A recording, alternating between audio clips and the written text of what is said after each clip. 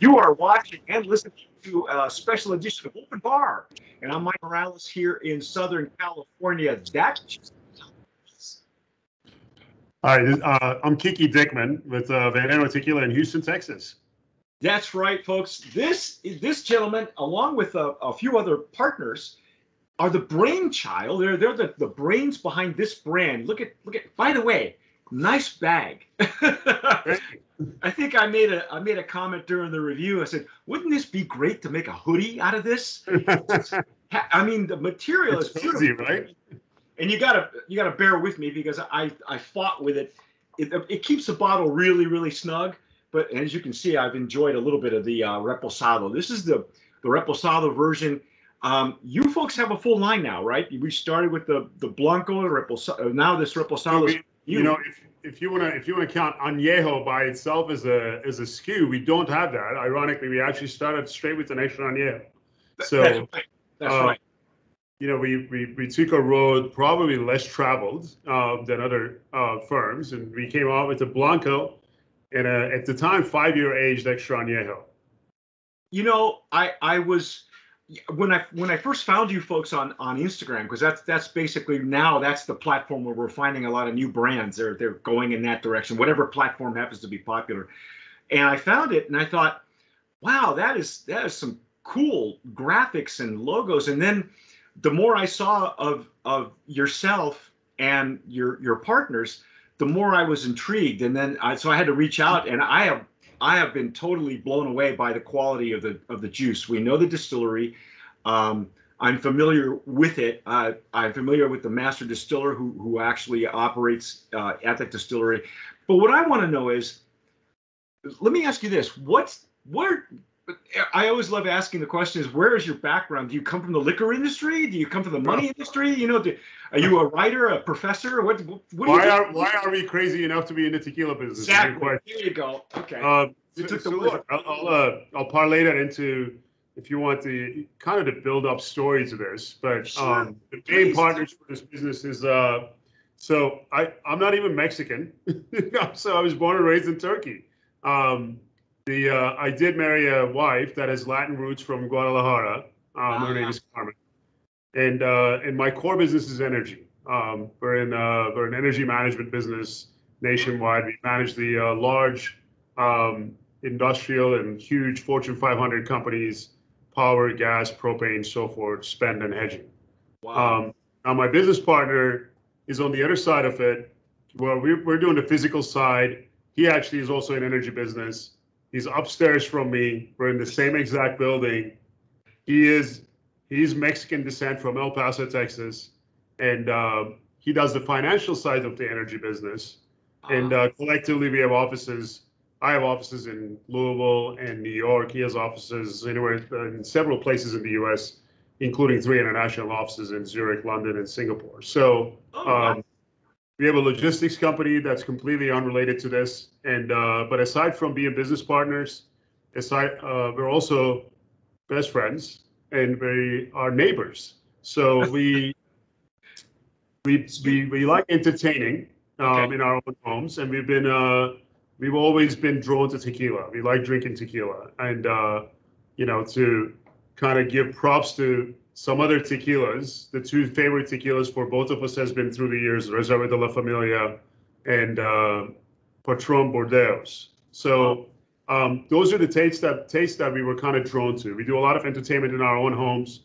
My business partner's wife is actually a well-renowned nationwide interior designer. She actually designed my house, and I put a 2-story bar in there. It was just written up in Wall Street Journal, and I have a whole section that has about 100 different tequilas. And one day, so this is how the story started. One day we were sitting and said, it would be so amazing if I could have a barrel.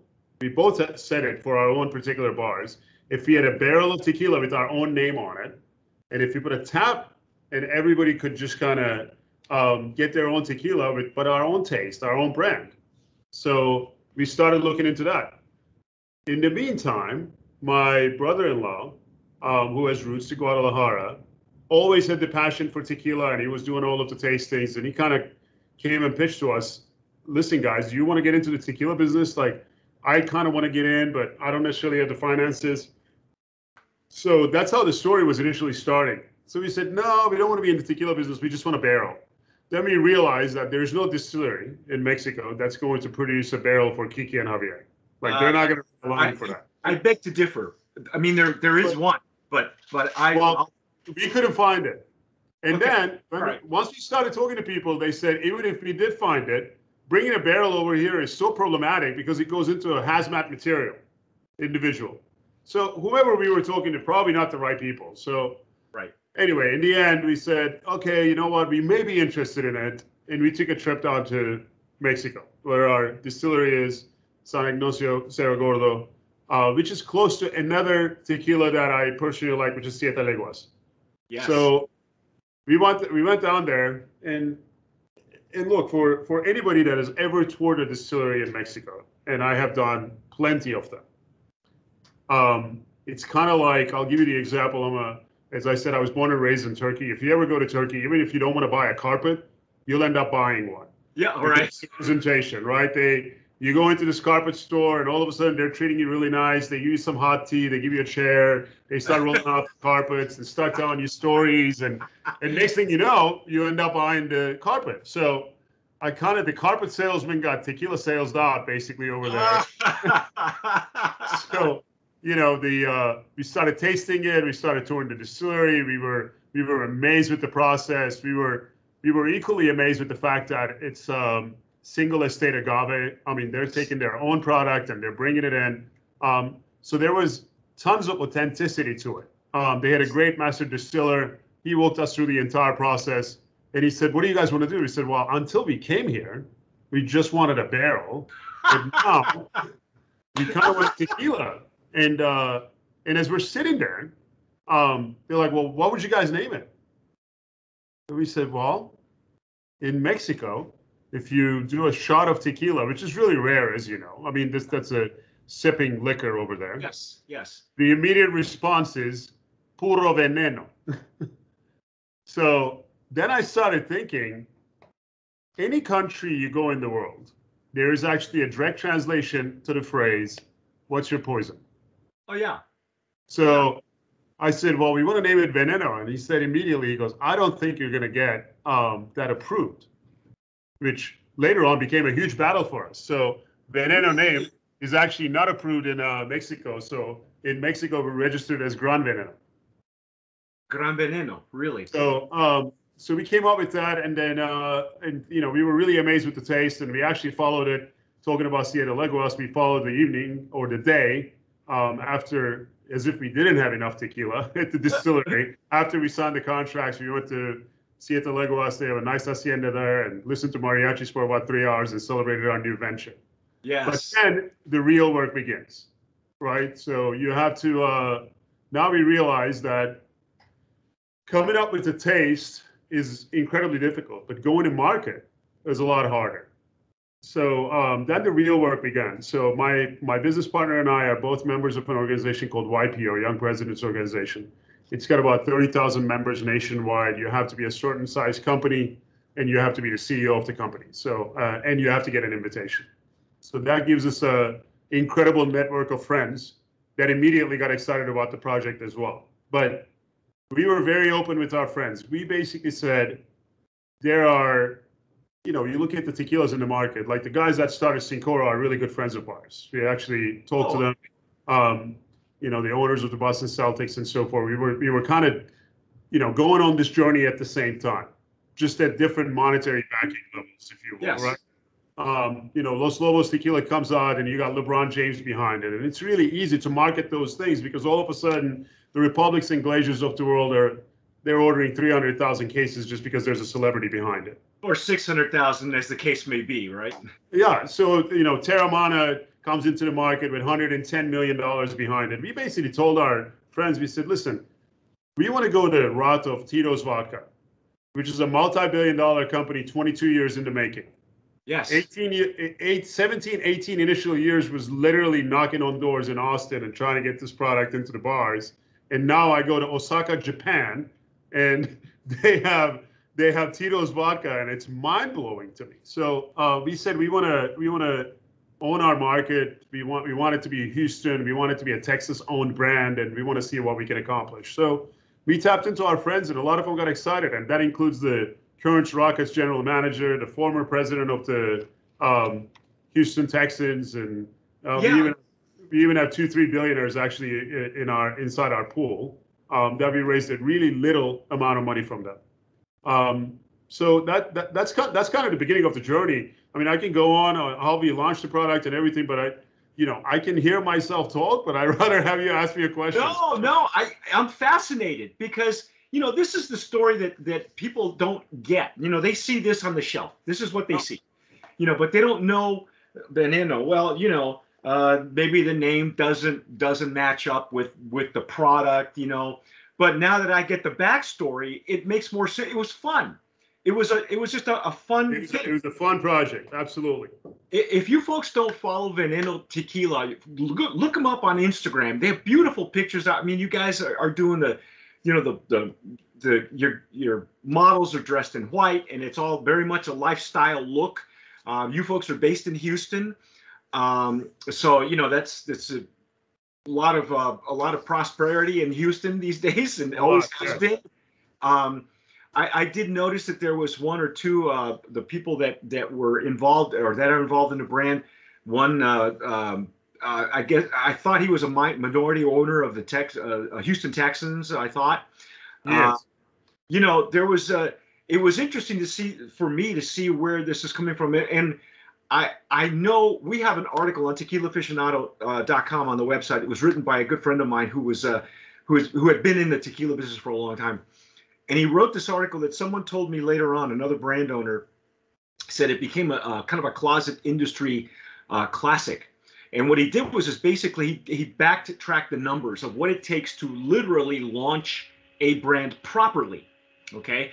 Because in the 22 years that we've done tastings and I've met people and interviewed people, I've seen brands come and go. I've seen guys, knocking on doors, the Tito's route.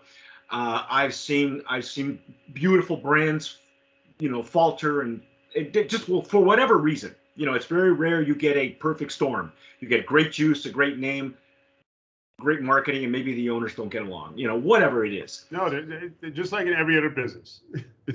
Yeah, exactly. It is. But in the liquor business, it tends to be.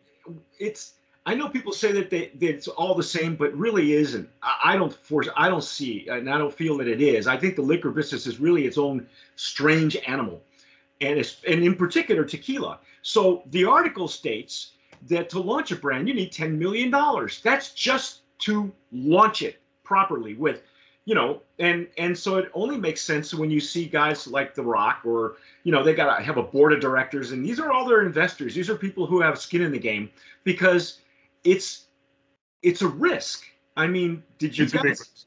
Yeah, did you guys? I mean, I'd imagine now at least you had a decent cushion to propel this. But where do you see it going in the next 2 or 3 years? I mean, are you just strictly in Texas right now? Yeah. So we are well, slightly, and I'll touch on that. So let me tell you a couple of different things. When we were first launching this, I took a trip down to Puerto Rico and met with the president of Bacardi. Ah. Verbatim, what I was told is not to get into the liquor industry. And right. Verbatim, what I was told, nobody makes money until they sell to the big boys like the Diageos of the world and so forth, just because of the customer acquisition costs and the constant marketing costs. I mean, it's a marketing battle. And the amount of brands, you probably know this number better than me, but I know for a fact that there's over 600 brands available in different liquor stores in tequila alone right now. So you go into a national, unbelievably successful chain these are things that we had to learn along the way, like Total Wine. We're blessed that they've been a good partner for us. You go in there, well, I can't change that our name starts with the letter V, and they won't change their how they rack all of their stores, and it's in alphabetical order. So we end up on the bottom rack of the right corner. Wow. So how do you battle against that?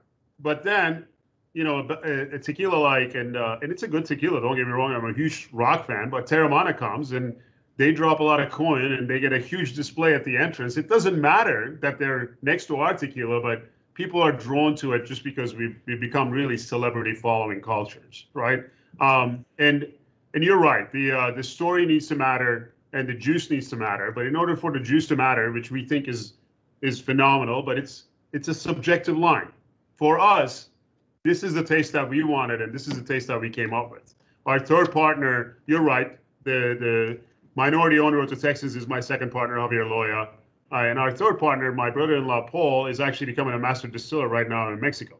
So he's the one that's kind of helped us with all of this. But you're right, launching this product, first of all, to go to that, you mentioned the bag. So the product that you have, the bottle, you know this, but probably most of the people that actually listen don't know. The people that actually manufacture bottles, they don't manufacture the caps. No. We found that out right after we got into the business, right? So the people that actually manufacture the bottle caps, they don't do the engraving on the bottle cap. No. The people that actually do the engraving on the bottle cap, they don't do the engraving on the actual bottle. As you know, it's not a sticker, it's an engraving in there, right? Yeah, and the same people that actually do that, none of them actually do the bag. The people that do the bag, they don't do the wooden box on our extra añejo. That's right. To source all of these things and to kind of go with and we haven't done a good job in terms of advertising this piece of it, but try to make it a piece of the small businesses in the Mexican economy, to source it from sustainable sources and actually get it to the marketplace. It's very challenging. And also the logistical battles that have actually happened in our space. The bottles are actually coming from France. Everybody's backed up. The one positive that we've actually had, don't ask me why, but we went long on our juice. So we have more juice than a lot of the companies that are out there. When the major boys are running out of extra añejo, we have a ton of it. So that's been a huge advantage for us. And we recently just released, as you know, we came out with the 5-year extra añejo. I think you tasted that. Then we came out with our 7-year extra añejo. We just released our 10-year one.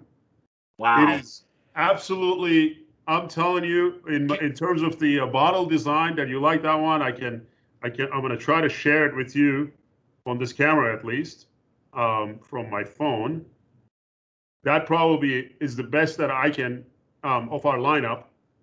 I'm gonna, while you're looking for that picture, I'm gonna confess something.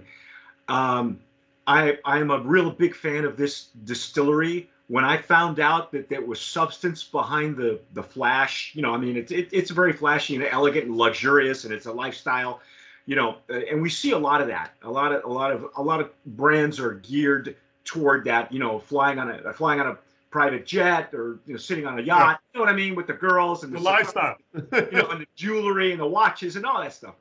And every once in a while you get bored watching the same thing, But when this bottle showed up and I found out what distillery it is and who else comes out of that distillery, and that it's a co-op of farmers. In fact, I should probably just go ahead and give that number in case anybody's watching. What gnome is it? 1443. 1440. Oh, there you go. 1443. It does have the master distiller is Alejandro Campos Medina, and single estate reposado. This one here that I have. By the way, Alejandro Campos that's part of our deal.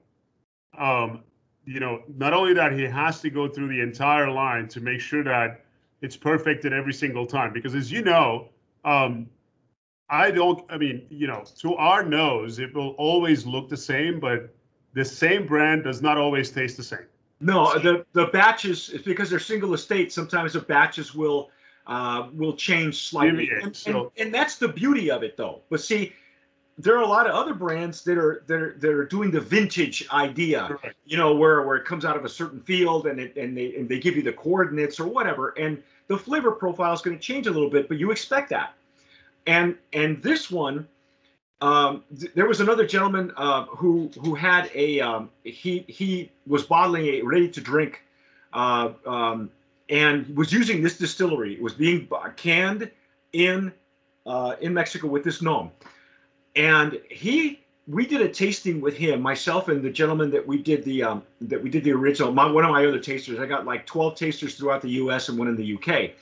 And my guy in Ohio, actually, we were sent these beakers, these vials, these long beakers, test tubes.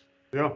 And they were from this distillery, and he sent us a 5-year, a 10-year, and a 14-year, and we did the tasting each one, because they were nondescript. I don't know how he got I guess he had asked for samples, and he was nice enough to share those with us. I got to tell you, that 14-year that I tasted from this distillery, I'm shocked. And I don't know, I don't know whether he bought that barrel or what they were planning on doing with it or whatever. Anyway, I thought of you guys. So maybe you guys actually just through osmosis acquired all that juice, because it was apparently had been sitting in that distillery for a while. Yeah, we have the 12-year coming soon, but here's the 10-year, if you can see it. Oh, that's beautiful. So one of the things that we do in Houston only for this part of it that has become really popular, when people place an order online, and that was kind of our trying to disrupt the antiquated liquor industry. As you know, there's 4 layers, and it's just a mess. The 3-tier system needs to go away. It's incredible, right? So, but if you place an order online and whatever you actually want to engrave it, every bottle gets engraved and they actually get delivered to you. So you're probably seeing on some of our Instagram posts, there's a Mercedes Sprinter that's actually wrapped. So that's a personal vehicle for us. It's our personal driver that goes and delivers it with, in some cases, a couple of good-looking girls or a couple of good-looking guys, and whatever may float their boat, right? So that's what I think. But yeah, did you guys have some? You had some muscular gentlemen who were doing a campaign for you guys a while back, I think. The Veneno Man. You can actually. Yeah. He's got his own GIF now, so you can go to GIF and write Veneno, and you can use it as a sticker. Oh my God. So Mike, when we were launching this, we had 600 people that we invited to our party. We did a white party, which is something that me and my partner have done for many years, but now we're kind of doing it as the Veneno party. So we said, we need a character. So first of all, we need a theme, and then we need a character to actually match with it to get everybody excited that's going to come over. So the theme we came up with was, we did a dance-off between liquors. So, and the way that it worked is we had an entire stage setup. We had a legit Las Vegas ring announcer that actually came. Oh no! And we had professional dancers. They were costumed. So let's say that it was vodka versus tequila. So we basically had a luchador mask dancer that came and did a dance-off against Russian with the big Russian fur hat, and they were doing their Russian dance moves. And we had the bourbon, and there was a cowgirl essentially with a tied up shirt and dancing to a cowboy song, and so it was a just big hit. And then in the end, to reveal it, we brought in the infamous Machete, Danny Trejo. Oh no way! So he came and we gave him a huge machete, and he macheted the initial bottle, and that's how we opened it and served it out at our party. So it was mind blowing to a lot of people, and he was super kind. We enjoyed meeting him, and I've heard he's a wonderful man. He's unbelievable. He does a lot of charity work in LA. He got his own taco stand. He does. He actually wanted to carry our tequila in his taco stand. He's like, this is perfect. He goes, I love the plume serpent. The logo, it kind of fits with all of the tattoos that I have. And he goes, I just want to carry this over here. But we initially wanted to do it in Houston. Very recently, we started going into other cities, El Paso, San Antonio, Dallas, and Austin. And then we just got approached by Old Town Tequila in California. Finally, yeah, Zach, excellent. So he wasn't carrying Veneno? He was not. So now Zach says, well, your online prices are really low. I want you to match those prices. And I said, I don't do that. That has nothing to do with me. You know this, the 3-tier system. you get the same exact price from the distributor, whatever markup you do. But this is illegal. We can't touch it. So for now, where are you in SoCal, or is it a big secret? I am well in the San Gabriel Valley, which is a suburb of Los Angeles. I'm about in the old days. I was 40 minutes from LA, from Dodger Stadium. So I just found out that there's, ironically, 3 small liquor stores that just picked it up in San Diego. I don't know why. And then Total Wine just called us and said they want to carry it in California. Oh, excellent. And then so we'll see. That's kind of the expansion look, if you will. That's what it's looking like right now. What we want to become when we grow up is exactly what I told you. I mean, the own Houston, and then own Texas, and then let's see where life takes us, and let's hope that our pockets are deep enough to continue the expansion. Well, first of all, I got to say, I love the juice. Okay, like I said, the lifestyle image and all that it's fun. I get it. It's fun. It's luxury, but it's luxury fun. It's fun luxury. You know what I mean? It's not just the yacht, and it's not just the private jet. It's about having fun. I mean, this launch sounded wild. It was wild. I wish I'd have been invited. It would have been kind of fun to go there just to watch. If you knew you then, believe me, we would have invited you. Thankfully I've been in this business doing this, the tastings and creating the content and educating the public. We've been doing this for this will be the beginning of our 23rd year doing it. That's incredible. We did it when all we had was audio, when all there was old podcasting, and there was less than 23 tequilas in the market then.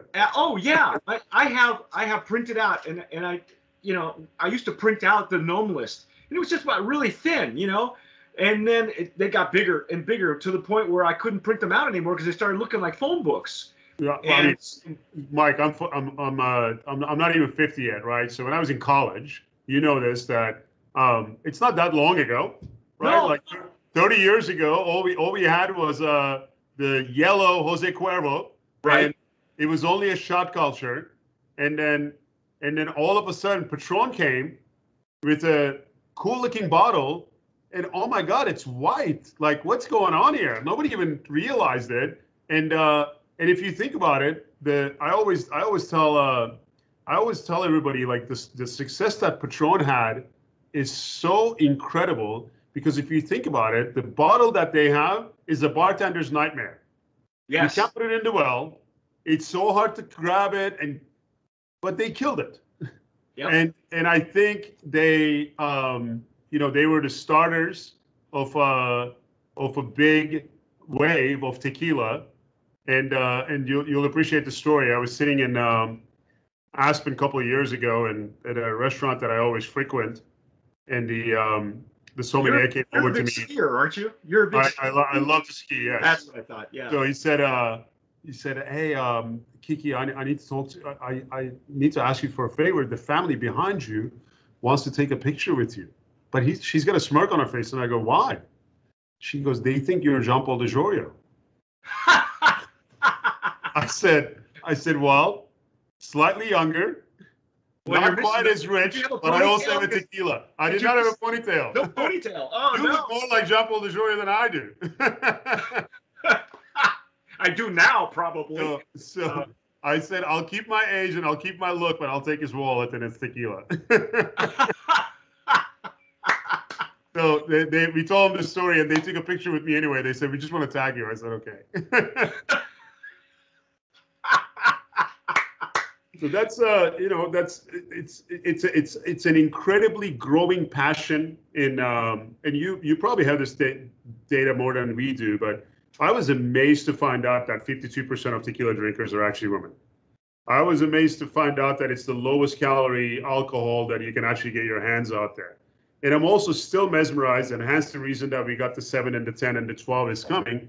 There's an incredible movement towards a whiskey-like atmosphere where aged brands are actually becoming important. And what we did with our 7-year tequila and now the 10-year, the 7-year tequila is actually kept in a Chardonnay barrel for 6 years and 10 months. No kidding. And then we pulled it out. On the last 6 months, we rested in a Jack Daniel's barrel. So there is zero additives in any of the tequila products that we do. We will absolutely keep it that way. That's one thing that I have zero interest in, kind of being the Zima of tequilas, if you recall that drink back in the day. I remember Zima. So we want to look. We enjoy the drink, and that's the most important thing. Like that's our go-to drink. I've been ordering tequila wherever I go for many years, and we want to keep it true to the actual culture.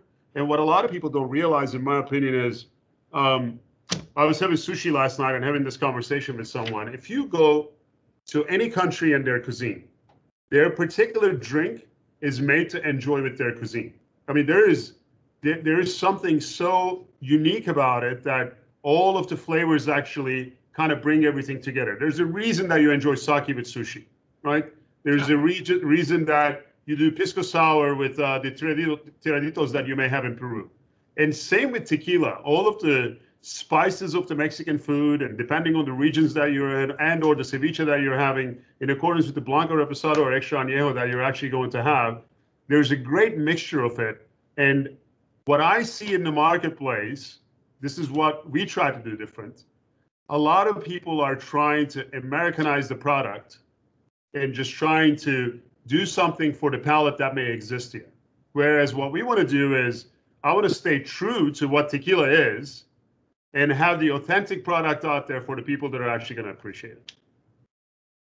You know, when it comes, I love the intention behind it, you know, because, and this is the reason that I have Open Bar, you know, that I invite brand owners and distributors and anybody in the business, because, you know, we have a series of books where people can read profiles in agave spirits, and we're compiling now into a big one called Who's Who in Agave Spirits, and where people, we ask the same 5 questions, and everybody answers it differently. Everybody has a different experience of what it is to come into the market and why. And then you know, at the end, we always ask we ask them the question: if somebody came to you and asked you for advice on starting your own brand, what would you tell them? And it's, the stories are so fascinating, you know, because even people with pedigree, I know master distillers who have delicious juice, and they say, you know, if you think you're going to make money in this business right away, you're not. Go do something else, because you're not going to get rich. You know, I think that you talked about Patron. I think Patron it's lightning in a bottle. It probably will never happen again. You have brands now that are fronted by celebrities because they're easy to turn over. I mean, basically, I can't fault, you know, Ken Austin and The Rock and their board of directors. They're diversifying his portfolio, because to me, the real asset isn't even the juice. It's The Rock's followers. It's the fan base. Of course. That's what happened with Clooney. You know, I give people this example. You know, when Herradura sold to Brown-Forman, it sold for $790 million. They got the distillery, they got the storage, they got the barrels, they got a way for them to sell their old barrels to each other. You know, that's weird. But the family got to keep the hacienda. The hacienda is old. It's like 700 years old, thankfully. But Clooney comes out with a tequila that's made it. We know it's made in a diffuser. And he sells his brand with maybe 2 other partners that we know of, right? The 3 main guys. And you probably know him. I don't know them. But anyway, he sells a bottle with a label for $1 billion. It's unbelievable. And there's nothing there. You know what I mean? It's that what you bought was Randy and George and I believe his name is Michael, and then you got their fan base. That's who you got. That's where the asset is. But that's what the society is now, right? I mean, there's a reason that people are glued to their TV just to want to see what the Kardashians are doing overnight, and you know, it makes no sense. But that unfortunately is, we become a society that's so driven by social media, and that's why you're seeing I never thought that I would actually be in a business and I'm actually having a meeting with a social media coordinator and asking him how many followers we have. It makes no sense to me, but it is the road that everybody has to travel. It is the road that we have to do. And look, early on, we toyed with the idea of raising the money at a much higher quadruple, and also partnering up with a celebrity. Here's what happens with that. First of all, you absolutely need to let go of some of the ideas that you have in your mind that includes authenticity and making sure that every single inch of that bottle is actually handmade. Now it's no longer a passion. Now it's a business transaction. So the juice doesn't matter, and that's something that mattered to us immensely because we initially got into this to have my own tequila that I enjoy drinking. So, those things, and when we looked at it, the other thing about it is you have a guy like The Rock. He puts out one tweet, and 2 million people look at it. And out of those 2 million people, if 200,000 of them in 48 continental states actually want to go and buy that product that day, you got to make sure that it's available in every corner. Because if it's not, on that first wave, if it's not available, it's exciting. If the second time it's not available, it's gone. Yeah. You'll never bring that interest back again. So it's a really risky proposition. You need tons of money for it. And for a business that, you may have stories like the Casa Dragones did a great job. The Patron did a great job. I'm just talking from a financial transaction perspective. Mm-hmm. Obviously, Clooney did a great job. So all of those things, how repeatable are those scenarios? And do I really want to put that kind of money on something that I don't believe in or personally like as a product to see if it's actually going to turn into a business transaction? And for that, I have my day job. So basically, we're using our day job to sponsor our passion. Kiki, I love that intention. I love to hear that because, on the surface, if you scroll through Veneno's Instagram, you've got the like I said, the beautiful women, and you've got the events, and you got if you scroll further and further back, you even get to the pictures of the initial launch, that white party, and pictures of you and your partners, and it's all lovely, and that's why I'm pretty open-minded. I drink. Everybody solicits us. We solicit them. We drink all the agave spirits. We try them all out. I don't prejudge anything, even if it's got a celebrity on it. Show me the juice, because for me and my background, when we come from judging, we don't see the bottle. All we see is the glass and the juice, and that's all. That's all our judgment is predicated on. Is what's the juice? So then we worry about the marketing and the image, and then we can talk about all that. And the bottle, you'll go, if you find, we used to call them insultants. You'll go to an insultant and he'll say, "Oh, you got to change the bottle. It's too tall. It won't sit on it. It won't fit on the shelf." Right? Yep. Bartenders can't hold it. They're gonna get pissed off. And yet customers are buying the pretty bottles. At least yours comes with a sweater, with a hoodie. Listen, Clooney's bottle is not that attractive, but he sold a ton of it. You know what? It tells the story. And so when I tasted the juice and I saw the distillery, because I know that distillery. I've never been to it, but I know brand owners who go to that. You got to change that. We got to take you down there. It's a fun distillery. I'm writing the book. I'm writing the book on what I call the Mozart method. One of the master distillers that uses that's what we use, as you know. Yeah, right. We use the Mozart method. Leopoldo Solis, and I have met him personally. I spent an afternoon and an evening with him and the folks at Don Pilar, who come out of that distillery. Sure. And Don Pilar's an agave grower. Yeah. And it's like having a day with Gandhi. He is he's a chemist, he's a scientist, but he came across as this spiritual being. And I've been in love with his technique and how it really does change the profile. It adds to it, and it's an intangible. And unless you've had enough tequilas out there from other areas, but then you get one made with that technique, you guys have something. I knew you had something. Mike, we can't. But how many people know about the Mozart technique, right? I mean. I'm glad that you actually mentioned it. We put it out there. People just kind of stare at me like, "What is that?"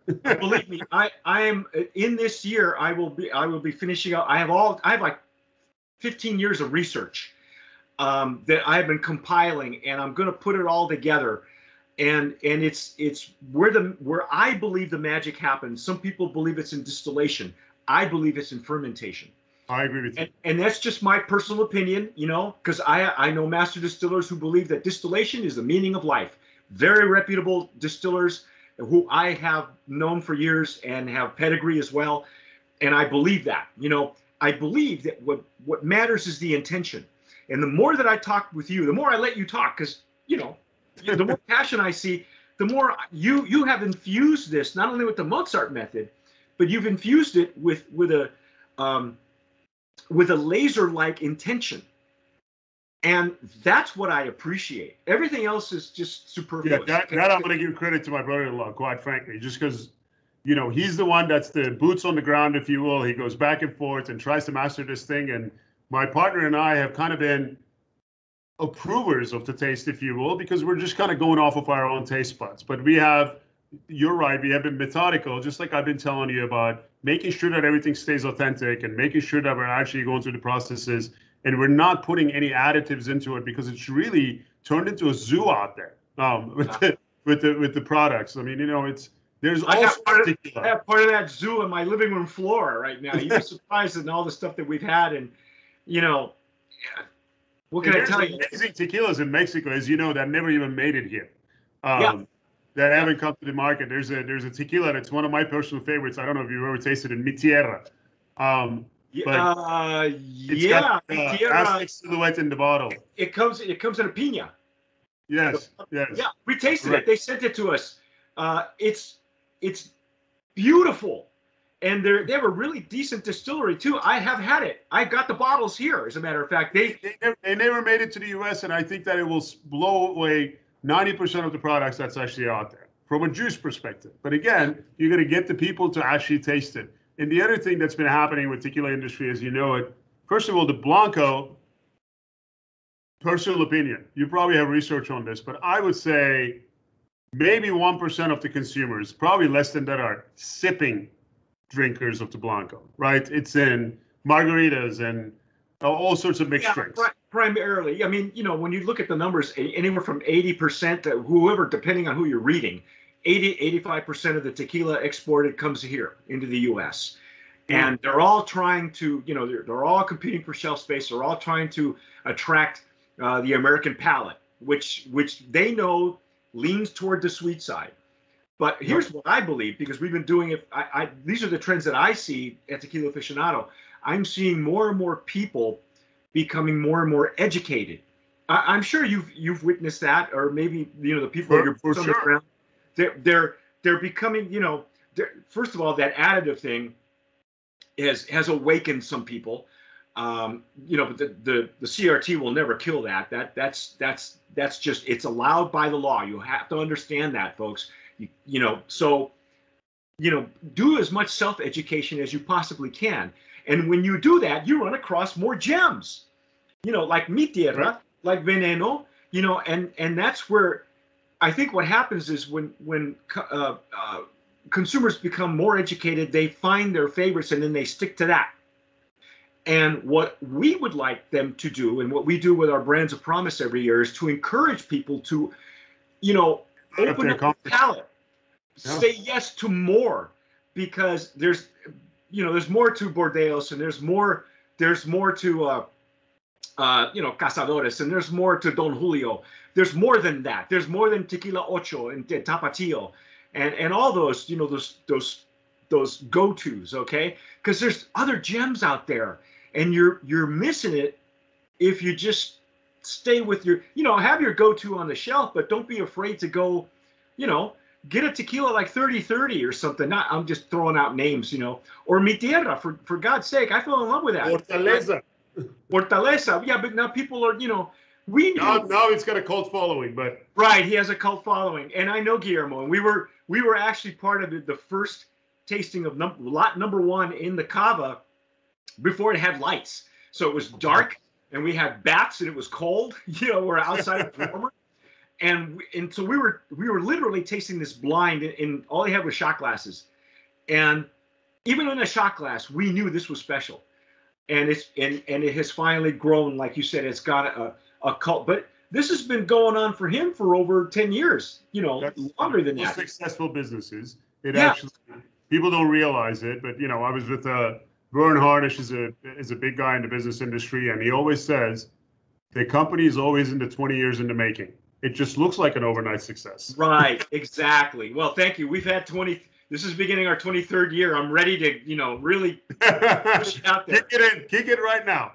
Well, I was gonna pull it down. Oh, I forgot. You guys have done our cover a couple of times, actually. Okay. This January 2021. If you haven't seen that, I just received it at the house. That is, paperback. I actually ordered it and I don't have it because I ordered those. I don't even get them for free. I have to order them from Amazon. And it's such a badass cover. I love it. It looks great. That picture with the snake is incredible. It has a snake coiled up at the very top of their tequila. It's coiled like this. It's so badass. And you had one of our covers last year as well. Right. So, and that was the one I was going to pull down, and I just completely lost my train of thought. But anyway, I'm just excited that you're here and you're sharing the story because more people need to hear that. When I appreciate the opportunity for the mic.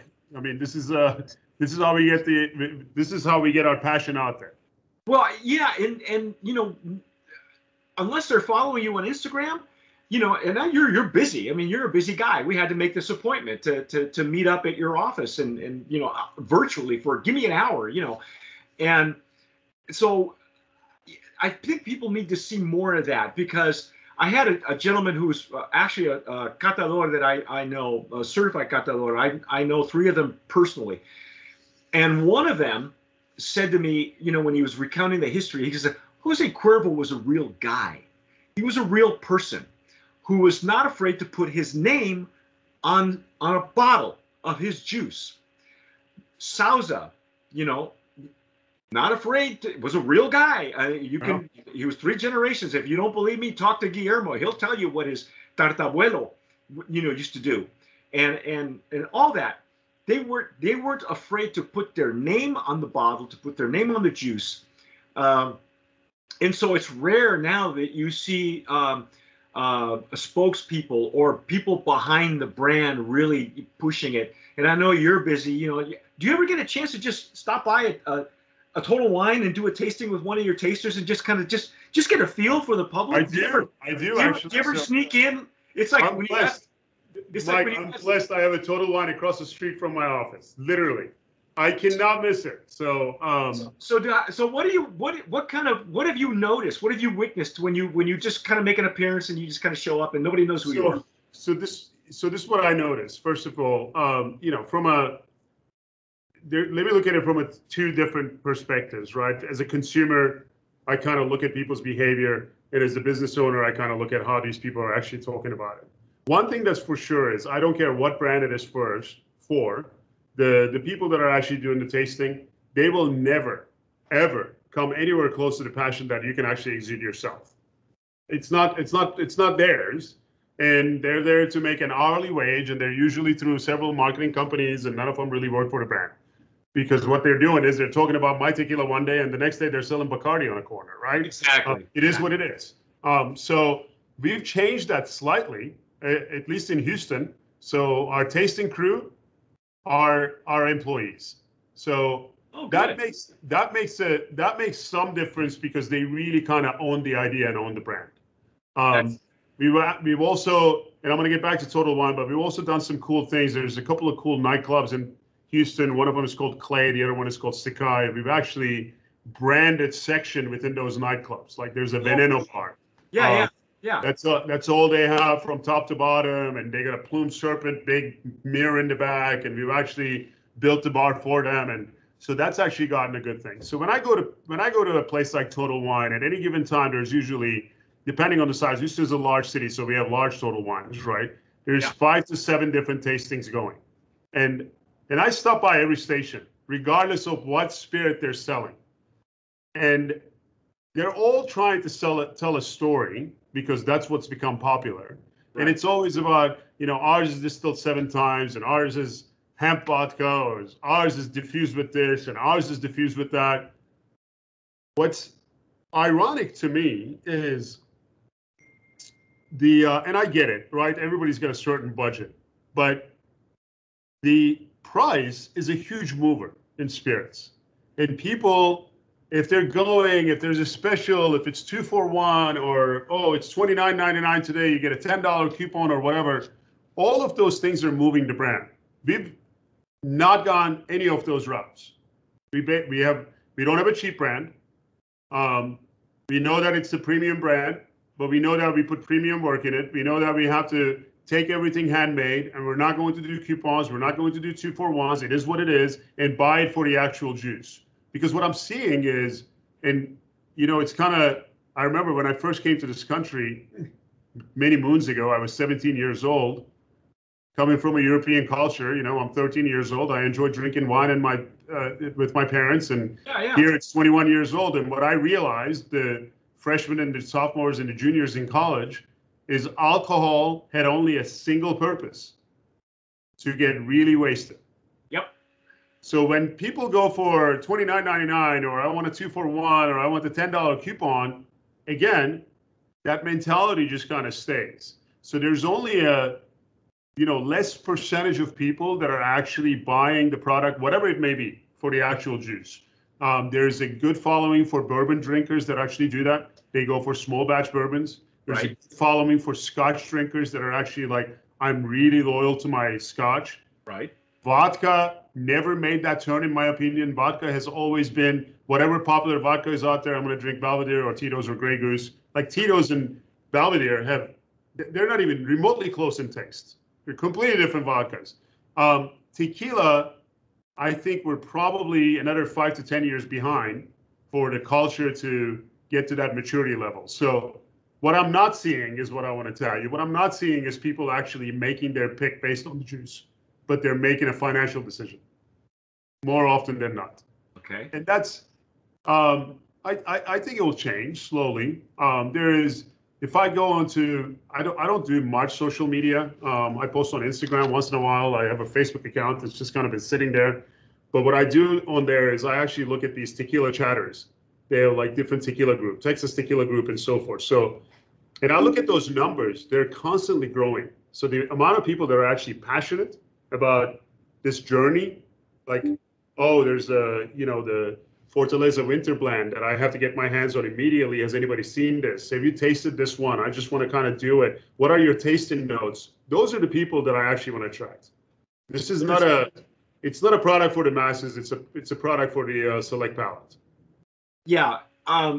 Because like I said, we grew up with the internet and with social media. Now, our managing partner, Lisa Peach, she really exploded and expanded the reach for Tequila Aficionado because she came from a social media background, but a publishing background. And so during the pandemic is when we launched this thing, the magazine, because I thought, during the last, when the bubble burst a while back, publishing companies all folded. Bon Appetit's gone, and all these tried and true magazines, it became that thin, and it was hard to find sponsors. And so anyway, I said, are you sure you want to do this? Because there's only been one tequila magazine ever. And I used to get that. I have actually 2 copies here, 2 of the same copies. And it only started in Mexico, and it was a bilingual, and it was a hard copy. You couldn't get it, digitally. So in the digital age, we've made it available to everybody. And you can buy it in hard copy, because what I wanted Instagram you can hold in your hand. Because once you take those pictures, and you know what it's like to take those pictures and pay for those, and then once you scroll past it, it's gone. It's history, unless you put it in something. I want to share something with you, Mike. This is how I read my paper still. You know what? That's okay though, but that's all right. But that's what I enjoy. I mean, I'm old school in that way, and there's something about flipping this page as opposed to going like this. Yeah, so. Even your Kindle sometimes when it'll have a noise like it's turning a page. When you kind of scroll through it like that.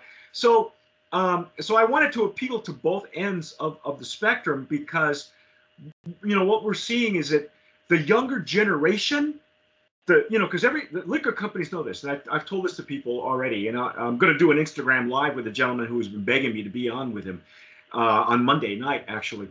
And and I said to him, every 10 years there's a new generation of drinkers, and liquor companies know that. And they want to know, they're doing marketing studies and they pay for this. They want to find out what appeals to this next up and coming generation. And when I started looking at what they consider influencers, that word just it's like nails to a chalkboard. Yes. When I see the newer crop coming up and how much more they care about what they're drinking and the juice and the additives and whatever else whatever the buzzword or the keyword, however you want to look at it, buzzword or keyword, whatever it is that strikes them, it's interesting to me to see where they're headed. And I think your timing with Veneno is maybe really good, because I'm seeing this younger generation not afraid to spend money. They're getting stuff, with the pandemic, everybody kind of turned around and pivoted, and now they're buying stuff online, and it turned out that everybody was drinking more expensive. And so it drove añejos to where you've heard, the extra añejos and añejos are a shortage. And then somebody says, well, yeah, wait till reposado becomes rare again. You can't get it. And so you guys may be on the cusp of good timing, because on the cusp. You're on the cusp. If we were 2 years earlier and went into the pandemic with some level of establishment, online sales would have been great for us. Yeah. But launch and a month later the entire country shuts down was like, whoa, probably bad timing. Well, even if you look at The Rock, everything was predicated with The Rock's marketing thing was all about, he owned the Super Bowl that year, and he was gonna come out with his movies and stuff, and then in March, boom, everything stopped, and the whole marketing thing had to pivot. Yeah. And he was fairly successful, I would say, but this. From what I see, and I lurk like you, I tell people I don't like posting on social media anymore very, very much. A lot of our stuff is automatic now due to what Lisa has put together for us. But every once in a while I'll post. I have a personal Instagram too, and I'll post stuff. And I'm seeing that there are more younger generational drinkers who are giving a darn about what goes into their body, and they're not afraid to spend. Not for sure. They're using companies like I've never bought from these guys, Sip Tequila, where you can order a certain amount of craft tequilas, and some brands are not even launching on the market. They're disrupting that market and going with a company like a Sip Tequila, where you can only get it through them. And I'm not sure that's a good thing or a bad thing, because you're appealing to that market that you and I were talking about. But like you said, maybe there are people in Houston that can't get your stuff unless they get it from these guys, or maybe you know what I mean. And so we had an idea, Mike. You'll appreciate this. We had an idea that, unfortunately, the 3-tier system, and in some cases, in my opinion, it's probably a 4-tier system, just because now in Texas is a serious 4-tier system, right? Yeah. It didn't allow us to do, but the idea that we had was, when we looked at the millennials and the generation behind it, what we realized is that it's a completely different buying pattern. You and I grew up in a society where we wanted to own a home, right? We got into these 30-year mortgages, and there's so many different things that we did. And now we have a generation, they don't want to own anything, but they want all of the experiences. They want the luxury, but they want a fraction of the payment. They just want they don't want a lot of money, they want enough money. They want to be able to travel. So all of these characteristics, as we took a look at it, what we wanted to create initially, which was basically, we said, okay, you know what? We have a $70 product or $200 product, right? With our extra añejo. Some 22-year-old, 25-year-old, or 28-year-old is probably not going to go and spend that. But what they can do is, we commissioned a company. We came up with the app that there's 7 of them sitting around the table. They can each put in $30, press a button, and it gets delivered to them. And they enjoy it at their party together. Oh, cool. So the idea came about, I'm sorry? No. So basically this app allows people to drink with their friends. It Correct. allows them to share a bottle, which is what Correct. tequila does anyway, right? I mean, Exactly. So it's, this is how we you know, started our hour. You and your neighbor were just sharing tequila, right? exactly. So, but I took it back even further because when I was in college, I would throw cake parties and charge people $5 at the door. I said it's the same exact concept, right? So why won't we do this? And then all of a sudden, I get a call. They're like, you cannot do that. That's not how life works. And this is the 4-tier system. And there's TABC and there's ATF and there's this. And we started reading the rules and we're like, oh my gosh, who came up with this stuff? So I called a buddy of mine. Prohibition. Yeah, Prohibition. exactly. So I called a buddy of mine, whom before I got into this business, I actually met him, the largest distributor in the Northeast. They sold it for a couple of $1 billion now to actually Diageo. And I said, what's up with this? Like you're supposed to be my coach. And he goes, well, Kiki, I told you how we got into this business initially. And I said, and the story was that his grandfather was during the Prohibition, he was the carrier for the Italian mafia. Oh yeah. And when they all went to prison, he ended up, and the Prohibition was over. All of the heads of the mobs got busted. He ended up with all of these customers, and he became a liquor distributor. That the grandson sold it for like $7 billion or some crazy number. Oh my God. And he goes, I can't really complain about it because Prohibition is what made me rich, many, many moons later. But he goes, that's the way. You can't do stuff like that. Yeah. You have to respect as you know, once it crosses the border officially, we don't even own the brand.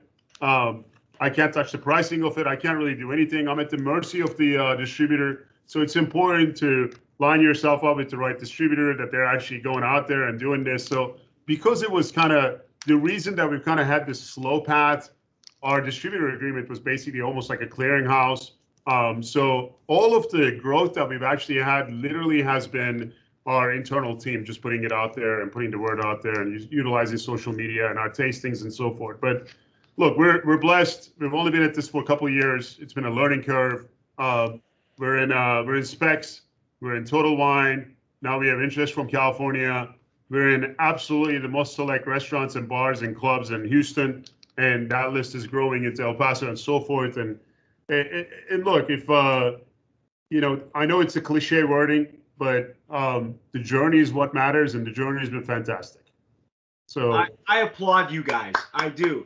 This is, we've already gone a little bit over an hour, and I don't want to take too much more of your time. I loved your story, and I would love to pick this up maybe later on down the road, or speak to very much appreciate your other partners. This has been eye-opening for me because, again, all we have was this, and you and I've never spoken on the phone. We've never met, even though I was living in San Antonio for a while, for like 8 years. Yeah, I moved out here. That's what I told you. I thought you were in San Antonio. Okay. Well, no, I was until I moved out. I moved out here in 2020, in September 2020, right when LA became ground zero for COVID again. Right. Everything was shut down because I was good. We have a relationship with a really fine restaurant whose family, it's a family-owned restaurant. They've been around for like 50 to 80 years. And we had done a couple of events with them, and they loved us. We brought our brands of promise, and we had a VIP section once a year in October, and he would do a beautiful tasting where his distributors would be on the outside of their huge patio, and then we got that little section there of his right next to the restaurant, and it's been fun. And we wanted to do that again, and then COVID. You saw what COVID did to everybody. So well, if I knew you, in a few years ago when I was in San Antonio, I did a tequila tasting dinner for my customers in San Antonio, and the big surprise that I had for them is this is right at the peak of Narcos when it first came out. Right. I came out and I said, all of you guys know you guys watched the Netflix series Narcos. Everybody's like, yeah, and I said, I'd like to introduce you to a personal friend of mine that can share some personal stories with you. And I introduced him to Javier Peña, the real one, not the actor. Oh, okay. So wow. he's a friend, and he lives in San Antonio, and everybody was blown away. And then they all took pictures, and as a gift, we gave everybody a bottle with that picture printed on it. So they loved it and they took it. Wow, holy cow! Well, I would have just showed up and taken pictures. That's what I would have done. If you come back to San Antonio, let me know and we'll do a dinner. Yeah, I hopefully I plan on doing some traveling this year if we can keep this thing contained. To be seen. Yeah, I know, to be seen, to be determined. But Mike, I have a question before we log off for you. Sure. Since you said you know Herradura and their story really well, you've been watching the show Monarca? Yes. Okay, so do you believe that it's loosely based on the Herradura family? Let me preface that by telling you that I actually I did an open bar interview with a fifth or sixth generation Romo, he's young. He's like 24. He and his brother are launching a brand of their own. His father was one of the members of the family that sold Herradura to Brown-Forman. That's when I asked him. I said, "You didn't sell him the hacienda, did you?" He goes, "No, that's ours. We keep that. We call it La Casa Grande." And I had a wonderful interview with him, and I touched a little bit about his history. I don't believe it's that family. I think it's a combination of that one and the Cuervos. Interesting. But Salma Hayek was the producer. I'm not sure if they're going to come up with another season. I wish they would. I think they are, and I hope they do because I'm a fan. Yeah, me too. I love that. And off camera, I'll tell you a little bit about the Salma Hayek section of the tequila thing. But Kiki, one last thing. If somebody's looking at this and says, what advice would you have for someone who's looking at this and going, I want my own tequila. I want. What would you tell them? I mean, look, I think I felt like you prefaced it already that you've asked a lot of people, and a lot of people seem to say, do not get into this business, right? And look, that's the advice that I got from a lot of people as well. It's an absolutely tough business. It's almost an impossible cash flow positive business, really. The light at the end of the tunnel is a potential exit. I mean, that's where you would make your money, and it depends on how much patience and how much cash you have in your pocket to go there. It's kind of like I'll kind of give you this example because it's a popular subject these days. Everybody seems to be getting into crypto trading. Yeah. I tell everyone, and people ask me, and I have money in crypto as well, and people ask me, should I get into it? I go, two things. One, don't get into anything you don't know. And two, don't ever play with money that you can't afford to lose. So, I like playing blackjack too, but I don't take my savings there. I take enough money with me that I'm okay with losing all of it because the entertainment value will be enough. So that's my thing about tequila. I mean, if somebody's got the funds for it and they're unbelievably passionate about it, get into it. But also, including us, from a financial perspective, I don't know if there is such a thing, but probably there is such a thing that it may be a little too late just because of the amount of convolution in the marketplace. There's just way too many brands out there. And right now, it's the right now product. Vodka was the right now product for a while. So I don't know how long the shelf space is going to be. But if they want to get into it like we did, small batch available, stick to the norms and don't try to go nationwide right off the bat, then yeah. Now, it will take about 3 years to prep. This is not you cannot launch a product in 3 months. Mm-mm. And you have to cross every single T. The shortest I've heard. In one of my other interviews, I interviewed a woman who owns her own brand, and of course she's a lawyer, she's an attorney. She said it took her 20 months from conception to getting it done and getting it to pretty quick. That's the fastest I've ever heard. Because, like you said, the norm from 2 to 5 years. We had some bankers that we were on the phone with. They were basically talking to us about, look, we have some people that may be interested in acquiring a brand and so forth. And they said, what do you think about it? I said, look, there's 3 ways of getting into the tequila business. You either start from ground zero, and it will take you a minimum of 3 years, in my opinion. 20 months is unbelievable. Yeah. 3 years for now, for sure, even with that lady, just because of the logistical nightmares that are happening. And that's if you can get your hands on even the agave, right? And the juice and the supply. That's the first part of it. You go, that's option one. Option three is you go for some really established brand and you take it because you're a billionaire and it doesn't really matter to you. And option two is you kind of look like this mid-level, small, a little better than a startup, already launched a product, but doesn't necessarily have the market share. If you put some cash behind it, it can probably be a meaningful company. You look at brands like us and you get in.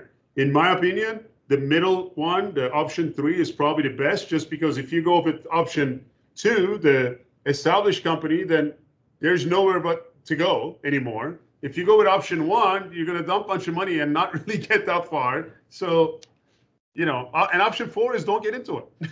Yeah.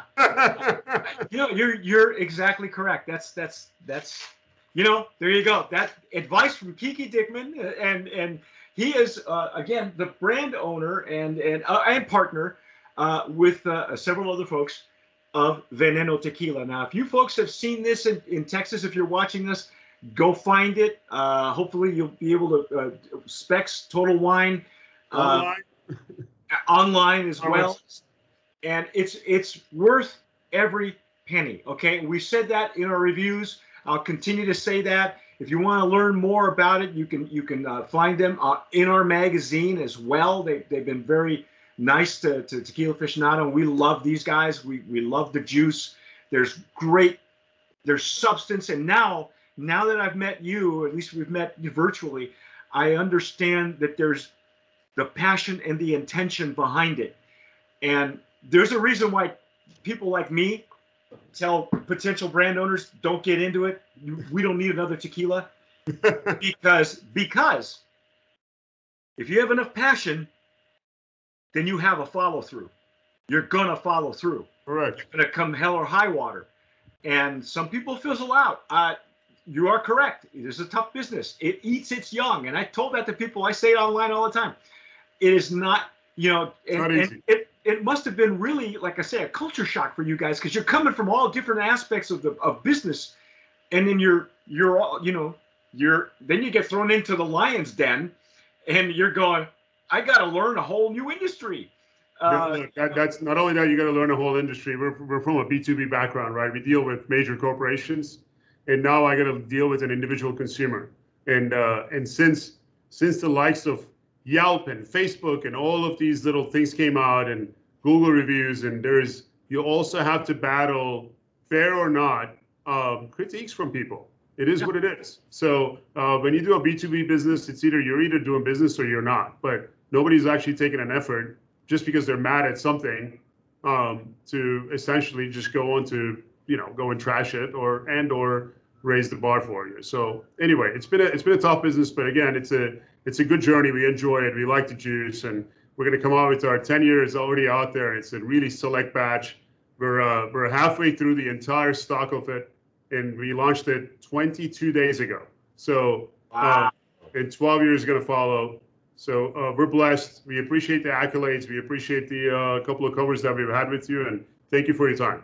No, thank you, sir. I appreciate it. You folks have been watching and listening to a special edition of Open Bar with Kiki Dickman, who is part of the brainchild of this tequila, Veneno Tequila. Thank you so much, sir. It